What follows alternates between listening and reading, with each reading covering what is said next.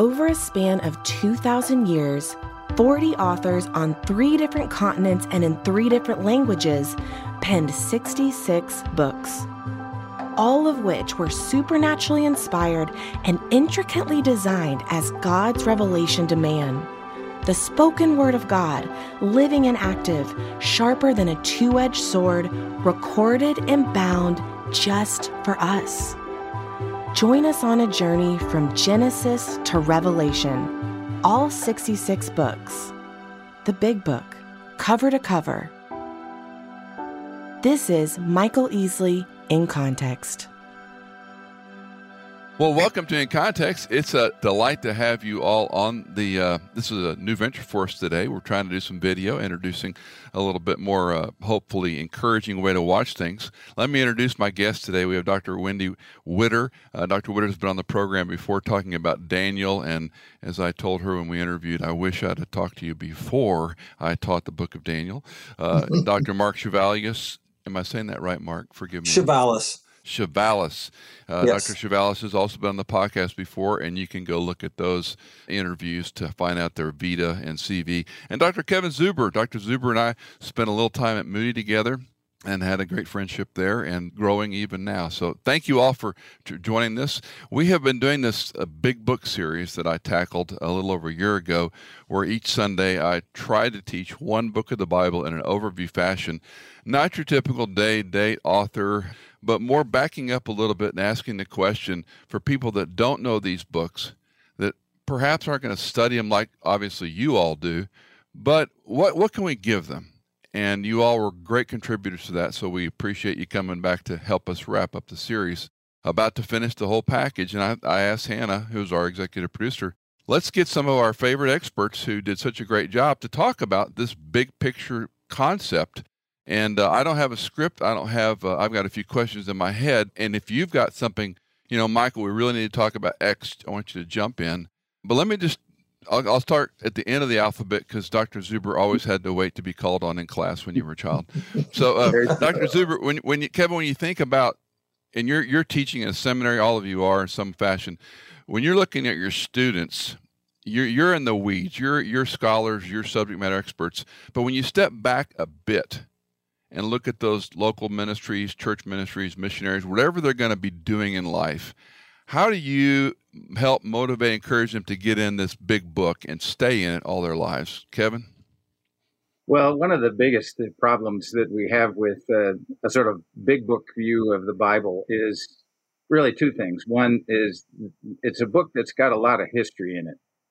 And that history is just something that most Christians, they don't know it broadly. BC means before I cared. It's just now. Too far back. I mean, those are the kind of things.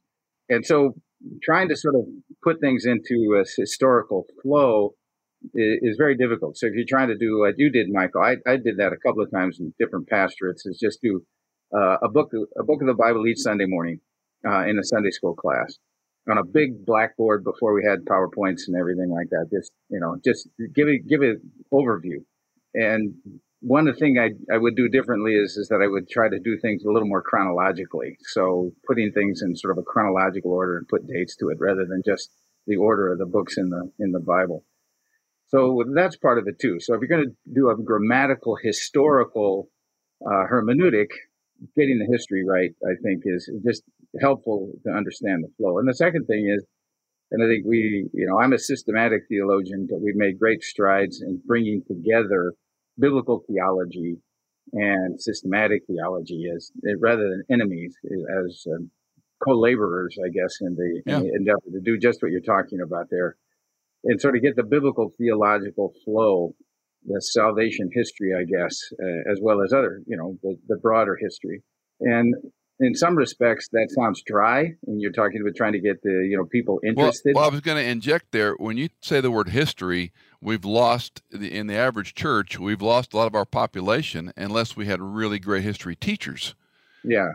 I contend that if you got a great history teacher, then you love it's the current event of the time. Right. But if you have a boring, droning history teacher in high school or college, you got no interest in learning biblical history. That's the challenge, isn't it? I mean, that's the point, is to try and bring that trying to bring that to life. I've discovered that when you do that, and you don't have to give detailed history, trying to figure out who Tiglath-Pileser is, or pronounce Nebuchadnezzar's name correctly. If you bring some of that out, I mean, I'm sure Wendy would say that too with Daniel. Understanding the history, the historical context that Daniel was in is really important to really get the flow of things. And it's the challenge to make it interesting and bring that biblical theological flow out, and just then plug everything in. I've discovered that people, as a pastor, when people started to get a little bit of that, they would say things like, "Wow, it's making sense to me. I understand now where things land." Where you're reading in First and Second Kings, and okay, Hezekiah shows up, and then you say, "Well, this is where Isaiah was," and their eyes light up. Oh, okay, right. So it's just not something delivered on tablets, to the Dr. Widder, Wendy, jump in here. So you spent 10 plus years in Daniel, and right, yeah. And when you go to a group and you're teaching or explaining or walking them through it, I mean, you've got the same challenge. So how do you help them not over? I mean, I had professors that used to say, "Michael, don't use Greek and Hebrew in your messages too much because you take the Bible out of people's hands." And they feel like, "Well, I can never read it like Dr. Widder because how do you help them?" Well, I think one of the things that's most helpful for me before I ever teach Daniel is to try to give them that picture of how the chronology of the whole Bible works. Daniel fits in a historical context, but if you just tell them that and rehearse all the history behind it, they're snoring. But there are several resources, and I've adapted some things where I draw a big timeline on the whiteboard, and we just go through the story because it's a magnificent story from Genesis to Revelation. And once they have a sense of the history told in like 1 hour, you just got to pack it all in, then you can slot where Daniel fits. And then, like Kevin was saying, they go, "Oh, I get it. That makes a little better sense. I understand where the people came from, where they're going, and what on earth Daniel's doing where he is." So for me, that's been the most helpful way to give people context. The Bible's a big book, and it's a lot of words, and there aren't very many pictures. They're pictures, but we have to paint them. And for me, and I found for some students, it's really helpful to just have a timeline and talk through the events and put the books on the timeline and arrange them in such a way that they go, "Oh, I get it." So it's visual. I remember the first time, I forget where I was, but the first time someone pointed out to me that Adam and Noah were contemporaries. Blew my mind for lots of reasons, but again, the timeline. So Kevin, you use a blackboard and a timeline. Wendy uses a whiteboard and a timeline. We're progressing technologically here. Mark, how about you? How do you get your students to be interested in the text, not bored by it? Well, I use clay tablets, but that's what the joke is, of course. And by the way, that crack about Tiglath-Pileser, of course, being a Mesopotamian scholar, I would tongue-in-cheek take issue with it because, of course, my first question is, which one do you mean? There's a couple of them. But anyway. You're right, yeah. I think I'd probably approach this a little differently, and it's not that I'm right or wrong. It's just because of my own background, being raised as a Christian, but not knowing any better. And so I went to school, and I loved history and I loved the Bible. I didn't know how to combine them. And not knowing any better, I didn't go to Bible school. I went to secular schools. And so all of my training is secular. And somehow I was able to come out of that still with an evangelical faith. And from that, it means that, of course, when I've been teaching in a secular context, which I've been doing for nearly 40 years now. And so it's interesting when you mention how do you get people interested in the Bible. For me, of course, I have Christians in my class, but overwhelmingly, I have students who either have no interest in the Bible, no knowledge of the Bible, or are antagonistic towards it whatsoever. And so my goal is to put the Bible in the context of other ancient books that we're looking at, showing them, oh, this book is no different than these other books. It actually provides just as interesting history. It's just as formidable as looking at a classical writer like Plutarch or or looking at cuneiform documents or the like. And so they begin to realize, oh, the Bible does have some merit. Then I begin to try to show them my passion, like, this is really fun. I kind of like to try to figure out how to pronounce Nebuchadnezzar's name in Akkadian rather than how the Hebrews must have botched it in their script, or even Tiglath-Pileser or things like that. And so I'll have students afterwards, especially if we're dealing with a particularly difficult text in the Bible. I remember one guy raised his hand in the middle of the class and said, "Excuse me, sir, is this the Holy Bible?" And what he meant was, I didn't hear about this story in Sunday school. It never occurred to me that they had such difficulties. Wow. And I tell them, oh, the Bible has everything in there. It's very raw.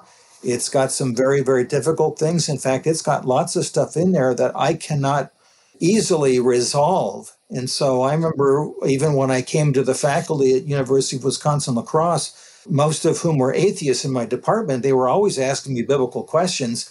And quite often they would be asking questions that with our current state of knowledge could not be reconciled or resolved. And so I would be telling them, hey, that's a really good one. I'm going to study it for you and come back. And they appreciated it rather than simply giving them, this answer or that. Well, I do the same thing with students where we'll talk about these issues. And so the best thing that happens to me at the end of the semester, if somebody comes up and says, hey, I was raised as a Catholic or I was raised as a Lutheran but the Bible didn't really, we sort of looked at it, but I have this whole new view of it now. And so I look at myself perhaps differently than somebody that teaches at a Bible college or a seminary. Maybe it's pre-evangelism where I'm getting them intellectually prepared for the next step. Right. That next step could happen in my office, hopefully if we're back in the office soon. But things like that could happen in my office, or it could be somebody else that works through them. Now, I have to also run.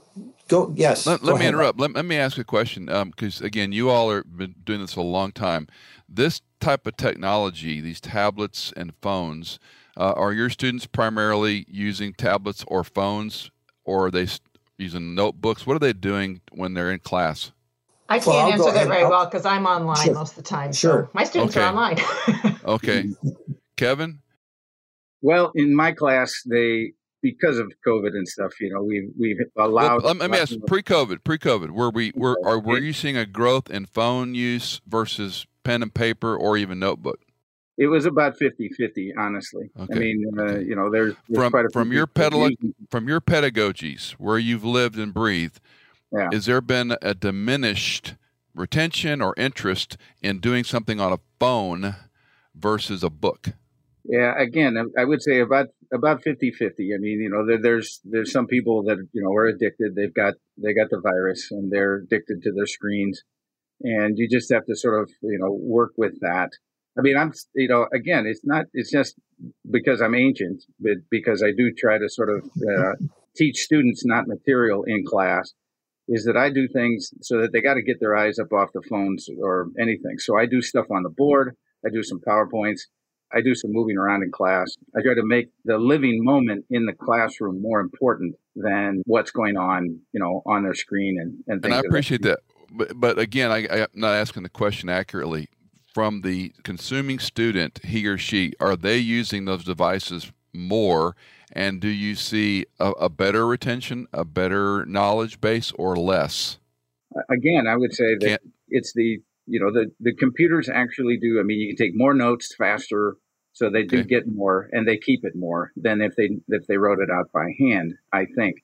But it's still IQ applied to a problem. I mean, and the point is, the more they're engaged, they get it. The better students would do well if they didn't have computers, and the poor students wouldn't do any better if you gave them more technology.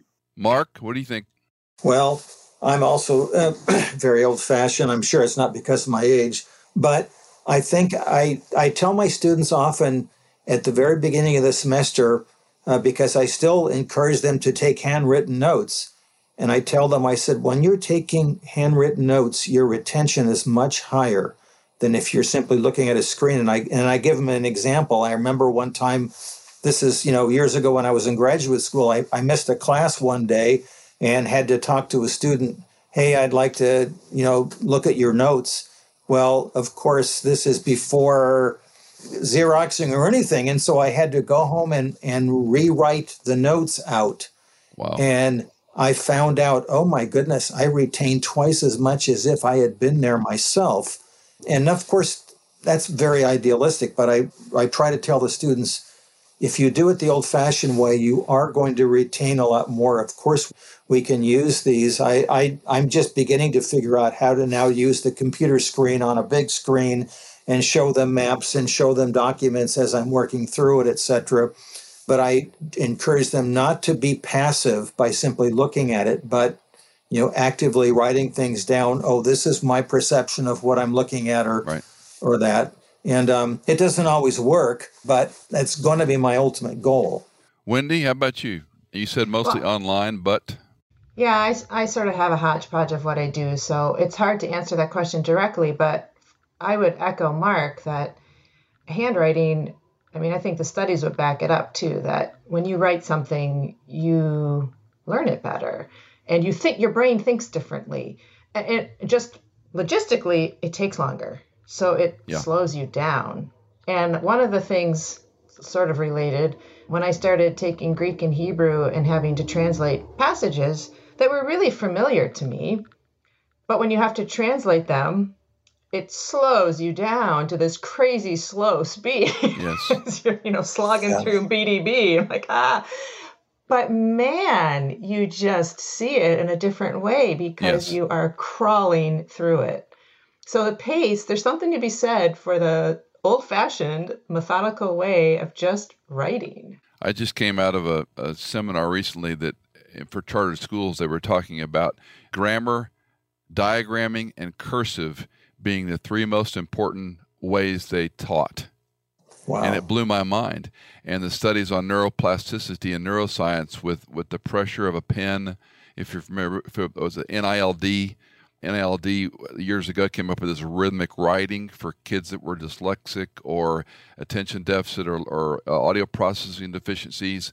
And they do a writing program, and they go from, let's say, 6 months behind their age grade to 6 months ahead in about 3 to 4 months doing these neurosynaptically designed repetitive handwriting. But we're off in the weeds. But I was just curious from your teaching perspective what you're seeing in retention and how students engage, because they talk about thumb typing, which you lose all the benefit of the things we've been talking about. Let's go back a little bit to the big picture of the Scripture. How would you, if you were the dean with curriculum in your existing area, what would you say these are the 1, 2 things we must do to get folks back in the text, a love for the Scripture, love for reading? You've all mentioned timelines and chronologies and big pictures. What else would you say?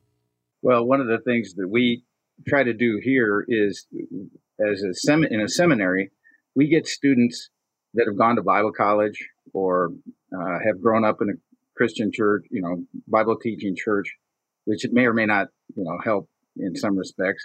But in any case, or we get guys that have gone to a secular school. When I started seminary, I'd gone through college and I had a BA in Bible, and I'd already taken 2 years of Greek. And I started seminary with a guy that got a degree in animal husbandry from Ann Arbor, from the University of Michigan. So it was tough for him. So we recognize we get students at all different levels. And so one of the things, again, that we have taken another look at our survey classes. And again, sometimes survey classes can be really helpful, or sometimes they can just be, doing something so that we feel like, well, we gave them a chance because there was the survey class, but it was like trying to take a sip out of a fire hose. That it becomes way too fast. So I think one of the things we try to encourage is just what you're talking about. It just in our survey classes, there's a textbook, but we try to, let's read the scriptures. Let's read the scriptures. Back in the Moody days, Michael, when we were back there, the survey classes required students to actually read the Old Testament all the way through, and in the New Testament survey to read the New Testament through twice. In some respects, especially at an academic level, you sort of lose the value of reading through. So I did again this year what I've done in past years is I read the whole Bible in 4 months in addition to everything else. So would that take you about an hour a day? sometimes, I mean, I didn't do it every day, but I kept a little notebook and things, plus the fact that I would read certain parts multiple times. Right. In 4 months, I read through Psalms 25 through 34 50 times. Wow. Just those Psalms over and over again. But it was that quick readings, that fast reading going through. And I did it honestly because I got to 1st and 2nd Chronicles and I looked at every single name. I mentally went through it. I know I'm not retaining anything, and this is just a pedantic exercise, but I read every word. And then other places, you read it, you catch yourself getting caught up in the story, and you just keep reading. Yes. I know what's coming next, but I want to see it again. I want to read it. So we emphasize that. Just, there's Bible reading, and there's really just no replacement for it. It's hard as a scholar. I'm sure the others would say the same thing. Is you come across something and you want to, first you look at the footnote in your study Bible. Oh, it's a rabbit hole. Yeah, here you go. Encyclopedia, and then you want to keep chasing something else down. And it's a discipline at this point to just, no, I'm going to just keep reading. I'll come back to that question later, but just read it. That, and folks need to hear that because I use the Logos software. I'm an early adopter. I live in it. But when it comes to devotions and reading, I have to just use my text. Otherwise, I'm in a word study and, Wendy mentioned BDB. I mean, I'm gone. So I have to just use that. And I have colored pens. A friend of mine says, Michael, I don't know if you've read the Bible, but you've colored most of it, because I draw in it, right? Because I have my line morning by morning, new verses I read. But again, I'll pose the same question quickly to Mark and Wendy. Beyond the timeline, beyond getting them, how do you motivate, encourage, and people in general to get their nose in the book? Well, I had a seminary professor who recommended exactly what Kevin was just talking about. And I don't know if it was required or not, but I did it. And he said, read it just as fast as you can. Just skim, read. And I thought, well, what's kind of the point of that? But the point of it is I finally backed away from all of this, the individual stories. And because I got from Genesis, to the prophets and all that faster, I remembered some of the things that were in Genesis. And it all somehow fit together. I recently gave that challenge to a class, and a couple of them did it, a couple of them didn't. But the ones who did are like, man, I just see it differently. So that's helpful. Mark, that's great. Mark? Well, obviously, because of my background, I have a little different perspective. I think that what they're saying is exactly what I like to do for myself personally. But for example, I do teach a course on ancient Israel, just like I teach a course on ancient Iran or ancient Mesopotamia at my school. And so I tell them, I said, I'm not going to be giving you an overview of the history of Israel. In fact, I do the opposite of what you were talking about. I do it inside out, in the sense that we start looking at particular texts to try to figure out what the large part is. And at the end of the semester, I tell them, all right, this is a course that should be called Materials for the Study of Ancient Israel. And when we're all done, I tell them tongue-in-cheek, now you're ready to study ancient Israel, because we've looked at the particular documents, trying to figure out this or that, and then they should be able to themselves come up with their overview. I sort of learned this, by the way, Kevin, I think that you'll appreciate this. When I was a young man, my mother decided that she couldn't understand the new pastor at our Presbyterian church in Southern California. So she had heard about this hotshot pastor who basically did the Bible line by line, and it would take a long, long time. And so this was 1969. Mm-hmm. So I sat listening to John MacArthur for about 20 years.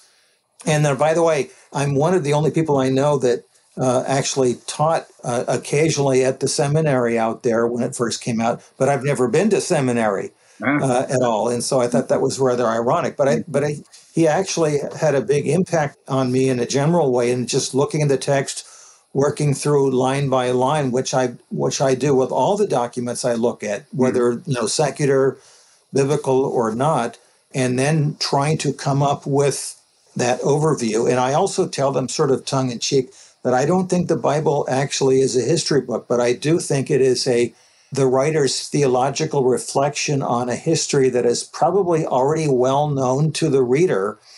And so I do things like that. And then lastly, I tell classes, especially when they aren't particularly interested, I said, if you become a Christian, you're adopted into a new family. And let's just say I adopted someone into my family and they said, well, I'm really glad that you're my dad, but I really have no interest in what the Chavalas name means or where you came from and when, or the fact that your family came across on a boat in 1908 and et cetera. I'm just not interested in that. And I said, well, that would be sort of odd. So, of course, if you become a Christian, don't you want to know about your family? This is your family. Mm-hmm. And then try to personalize it for them. Because I think it's too easy to get caught up in the minutia. I think I know myself personally, this is also a hobby. And so sometimes it becomes my hobby and I forget about the person behind the hobby, God. Yeah. And that's a constant struggle that I have. Yeah. Interesting, Mark, that, MacArthur took 40 years to get through the New Testament line by line. I remember the story back at Moody that Jerry Jenkins said when they first started up the process of publishing all of his the commentaries, now over 30 volumes.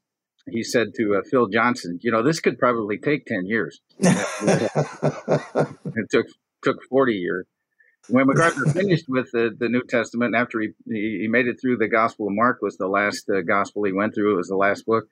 One of the ladies in the church came up and said, "Are you going to preach through the Old Testament now?" And MacArthur says, "Neither you or I would be alive long enough to see that happen." But, yeah, exactly. I think, again, I liked your comment, Mark, when you said that the Bible's not a book of history, which is very true. I mean, the Gospels are not a biography, and especially I wrote the commentary in the Moody Bible commentary. I wrote First and Second Chronicles, and that's very much a theologically driven history. It's all about the Davidic dynasty. And the point there is, it just goes back to reinforce what we said. I mean, because it's not trying to tell us history, but because it assumes, as you said, that the reader's going to know that history. That's the part that, again, you got to go back and sort of let people know. There was a lot of intuitive or implicit knowledge that the authors expected the readers to have that obviously we don't. I mean, this is why it's, we have to go back and reconstruct that. Difficult in the days of, deconstruction and reader response theory. That's where, hey, I'm doing and this is my contention with the local church, because we're handicapped at two levels. Actually three. We don't like history. We don't know American history, which is 244 years. How do we expect people to want to know several thousand years of history? And the task of the exegete and the expositor today and the teacher is so different. Howard Hendricks, who taught for over 60 years at Dallas, made the comment, every incoming class had less biblical literacy. Yeah. And you do that over the decades, and you see what we have today. They don't know Tiglath-Pileser. They don't even know who David is. I often refer to 2 Samuel 7. If you don't understand the Davidic covenant and the Abrahamic covenant and the New Covenant, you're at a loss before you even open its book. Because, if we said the Gettysburg Address, if we said the Continental Congress, if we said, whatever, three branches, how many people do you know could name the three branches of government without having to look on their phone? Yeah, they know I'm not a bill. I'm just a bill. I'm only a bill, and that's the extent of there you go. Civics. There you go. Don't know anything beyond that. So again, let me toss this to Wendy. So you teach in a different sphere because you're really focused in Daniel. I hear you're coming out with a new commentary on. Yeah, I'm kind of a one-trick pony sometimes. It's the story of just how my life has gone, but so it is. In the Zekat series with Zondervan, which is Zondervan exegetical commentary on the Old Testament. That's what it is. So hopefully this year still. And then I think I'm done on Daniel because I really can't do any more without plagiarizing myself. So I just got to stop. As I said before, yeah. But so my question to you is, when you're writing at that intricacy and that level of depth, do you at times step back and go, how in the world do we, get the average person, I hate to say that, but I'm talking about the person that's not in your world, not in mine. How do we help them? This is the Word of God. This is not just a document of history or just theology. This is a document of God's revelation to man, that he might long to live for him, to love him, to glorify him, to own his sin, to change, to repent. I mean, these are big things, and we don't even understand the history other than what I read on my Instagram feed today. Well, I think part of it is to capture the significance. So leave the minutia aside because they're not going to look at that first anyway. And what is the gospel? There's good news, and it's good because there's bad news. And if you can capture where people hurt, where they itch, where they feel something, because it's there. The text is applicable across all of those kinds of issues. So if you can scratch that, then you can begin to go deeper. I recently heard a podcast with Carmen Imes, who's an Old Testament professor and scholar, and she tells a story of an Old Testament professor who, one of his students complained to him that, this is boring. The Bible's boring. And the professor responded, the Bible's not boring. You're boring. You're boring. But the point was, this story is magnificent and it is relevant and you are in it. And if we can't help people see that, and that's more than this podcast can do in 15 more minutes. How do we help people see that? But if we can capture that for people, then all of the minutia of our lives, forget the minutia of history, of our lives, the trivial things that so occupy us, they get eclipsed by the story. And then you're caught.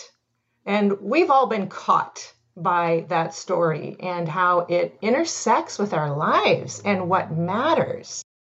And as teachers, it's our job to find those connections and grab our students where they feel it.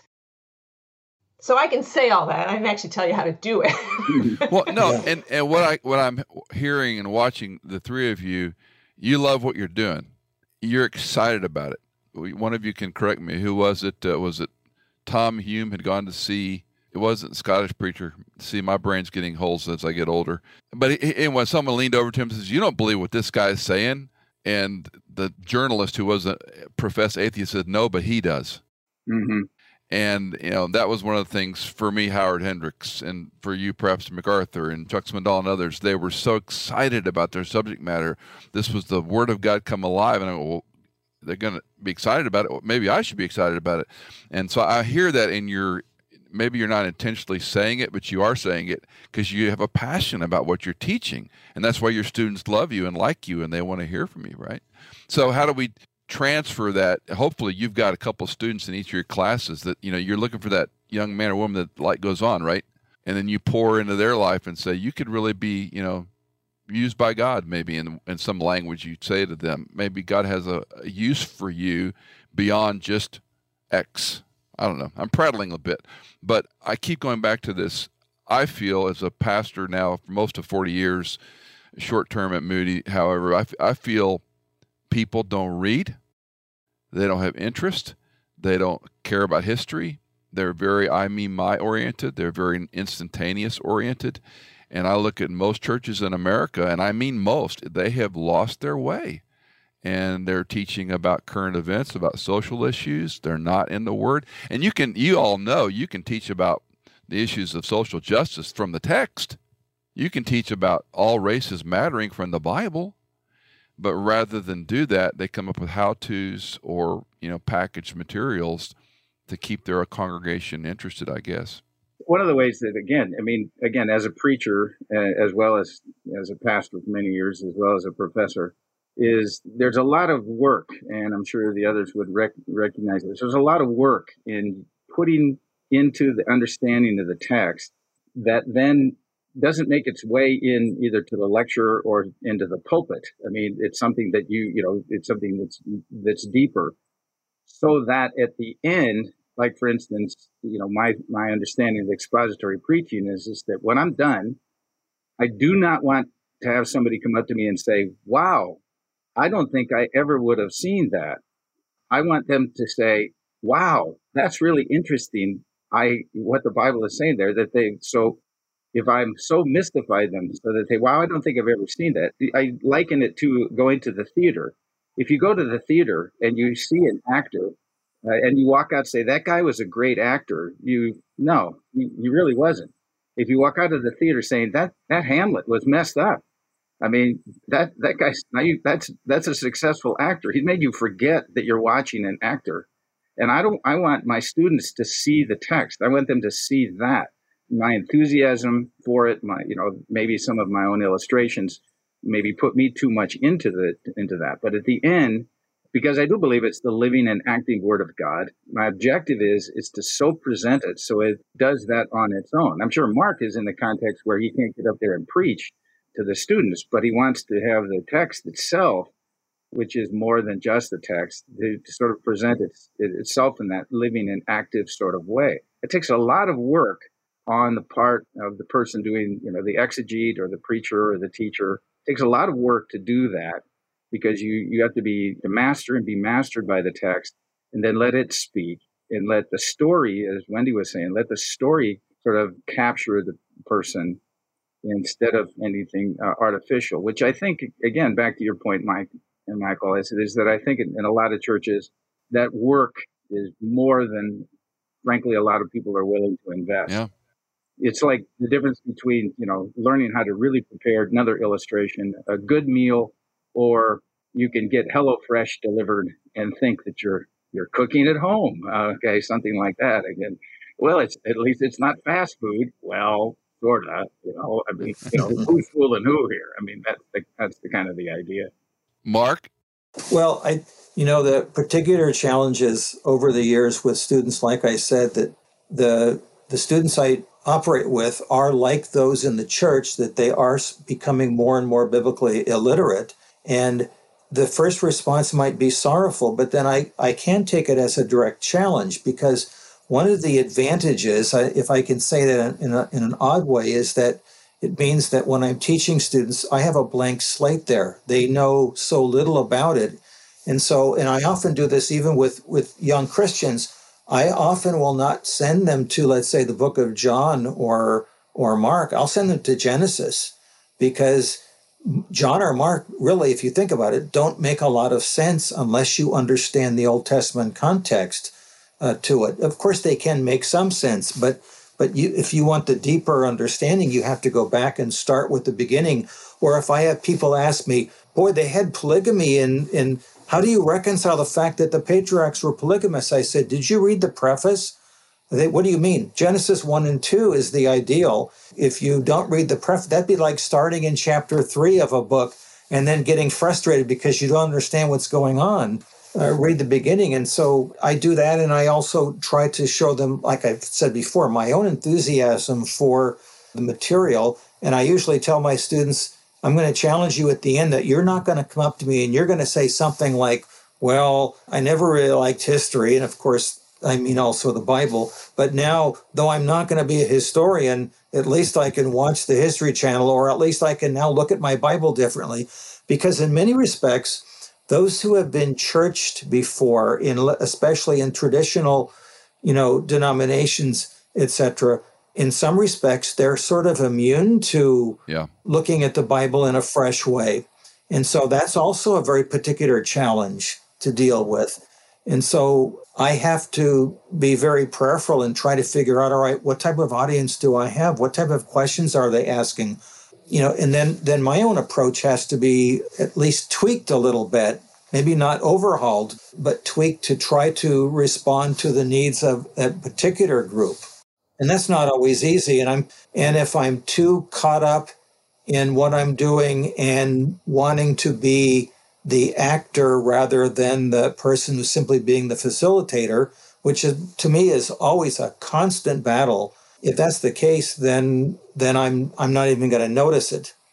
And then that doesn't have good results. Wendy? Yes. Well, we have kind of a stream of consciousness going here, and I guess the thing that started it was, again, back, how do you encourage, motivate your audience, your students, the relational network to get in the book? I mean, that's the big question I'm asking.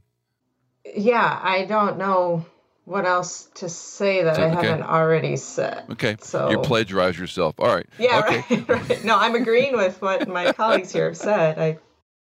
It's a tough job, and each audience is different, like Mark was saying. And you do have to, it's not a one size fits all. I mean, if you're speaking on Sunday morning to a churched group, that's different than a classroom of students Absolutely. who never opened the Bible versus seminary students. So there's a lot of individualization that has to happen. I've often said as a pastor, I wish I could have, given pop quizzes and exams. It might have really helped, if you can't get real genuine interest, at least you can get compliance. Yeah. You will learn. I remember Larry Crabb telling a story many years ago about counseling a student when he was at Denver, and I think they worked together for a couple of years. And one day he was walking across campus, beautiful sunny day in Colorado, and there were some guys like lemmings, on a little knoll on a picnic blanket having a coffee or whatever. And anyway, he stopped and talked to the guys and said, "How are y'all doing?" And this one student started getting into the counselee role. "Well, Dr. Crabb," and he stopped and said, "Oh, you mean like, how am I doing?" He goes, "Yeah, how are you doing?" "Oh, I'm enjoying the day." And Crabb sat on the blanket and talked to these guys for about 45 minutes. Fast forward, Larry was doing some conference, and going to happen here. And a line of students or conferees are standing in line to talk to him when it's all done. And Larry tells a story about feeling rather accomplished and smug and arrogant. And this kid's coming up to him, and they talk for a few minutes. He goes, "When you look back on our time together, what was like a turning point, an insight for you, where you really started growing?" And he goes, "Remember that day you stopped on the grounds to just talk to me like a person?" And it illustrates to me you have a dynamic. All of you do. You're gifted individuals, and you teach, and you're infectious. That's why I'm talking to you. You're infectious in my life. But it's that cup of coffee with that individual. It's that one-on-one relationship with Jesus, with the 7 key people in the gospel. It's that the gospel now is a person talking to you. I care about you. This is the living word of God. This is truth. This is where I found forgiveness. This is where I find hope. And it almost seems we can't extricate that from any of this discussion, that true teaching is probably going to take place. I remember studying the whole parent language, the word form for teaching, didaske, in the New Testament. All Ringsdorf, incredible, like 27 pages in Kittel. And I remember he made this one comment. He said, you cannot separate the life and works of Jesus Christ apart from the word teaching. But he wasn't standing in front of students. He wasn't standing in front of a synagogue very often that we know of. He was with men and women walking across Galilee, walking across the desert, walking across Judea. And it seems to me that may be one of the linchpins we've not talked about. Well, in the book of Acts, when the opposition was interrogating the disciples or trying to figure out, it says there that they had been with Jesus. And that's, that's part of it, which is, again, our whole COVID sort of arrangement. I'm amused by these debates about, is online learning. Yeah, online learning is fine if you just want to sort of get a rote understanding of things and be able to do well on an exam or something like that. But this is, particularly in the context I'm at in seminary, is that we're very much life on life. We're trying to teach these men to be pastors, and we can give them a great understanding of Greek and Hebrew and how to exegete a passage and all of those kinds of things. But part of what we try to do is sort of say, how do you relate? And again, it's in a context that we're at where it's all about the text, all about the Bible. So it's not something that is ever unrelated to it, because it's always there, sort of in the background. I mean, why does anybody want to come to my office? They want to come to my office for counseling, but they know what they're going to get because that's what they get. That's what they got when I was a pastor. I told people, I said, if you don't like my preaching, you're going to hate my counseling, because you're just going to get.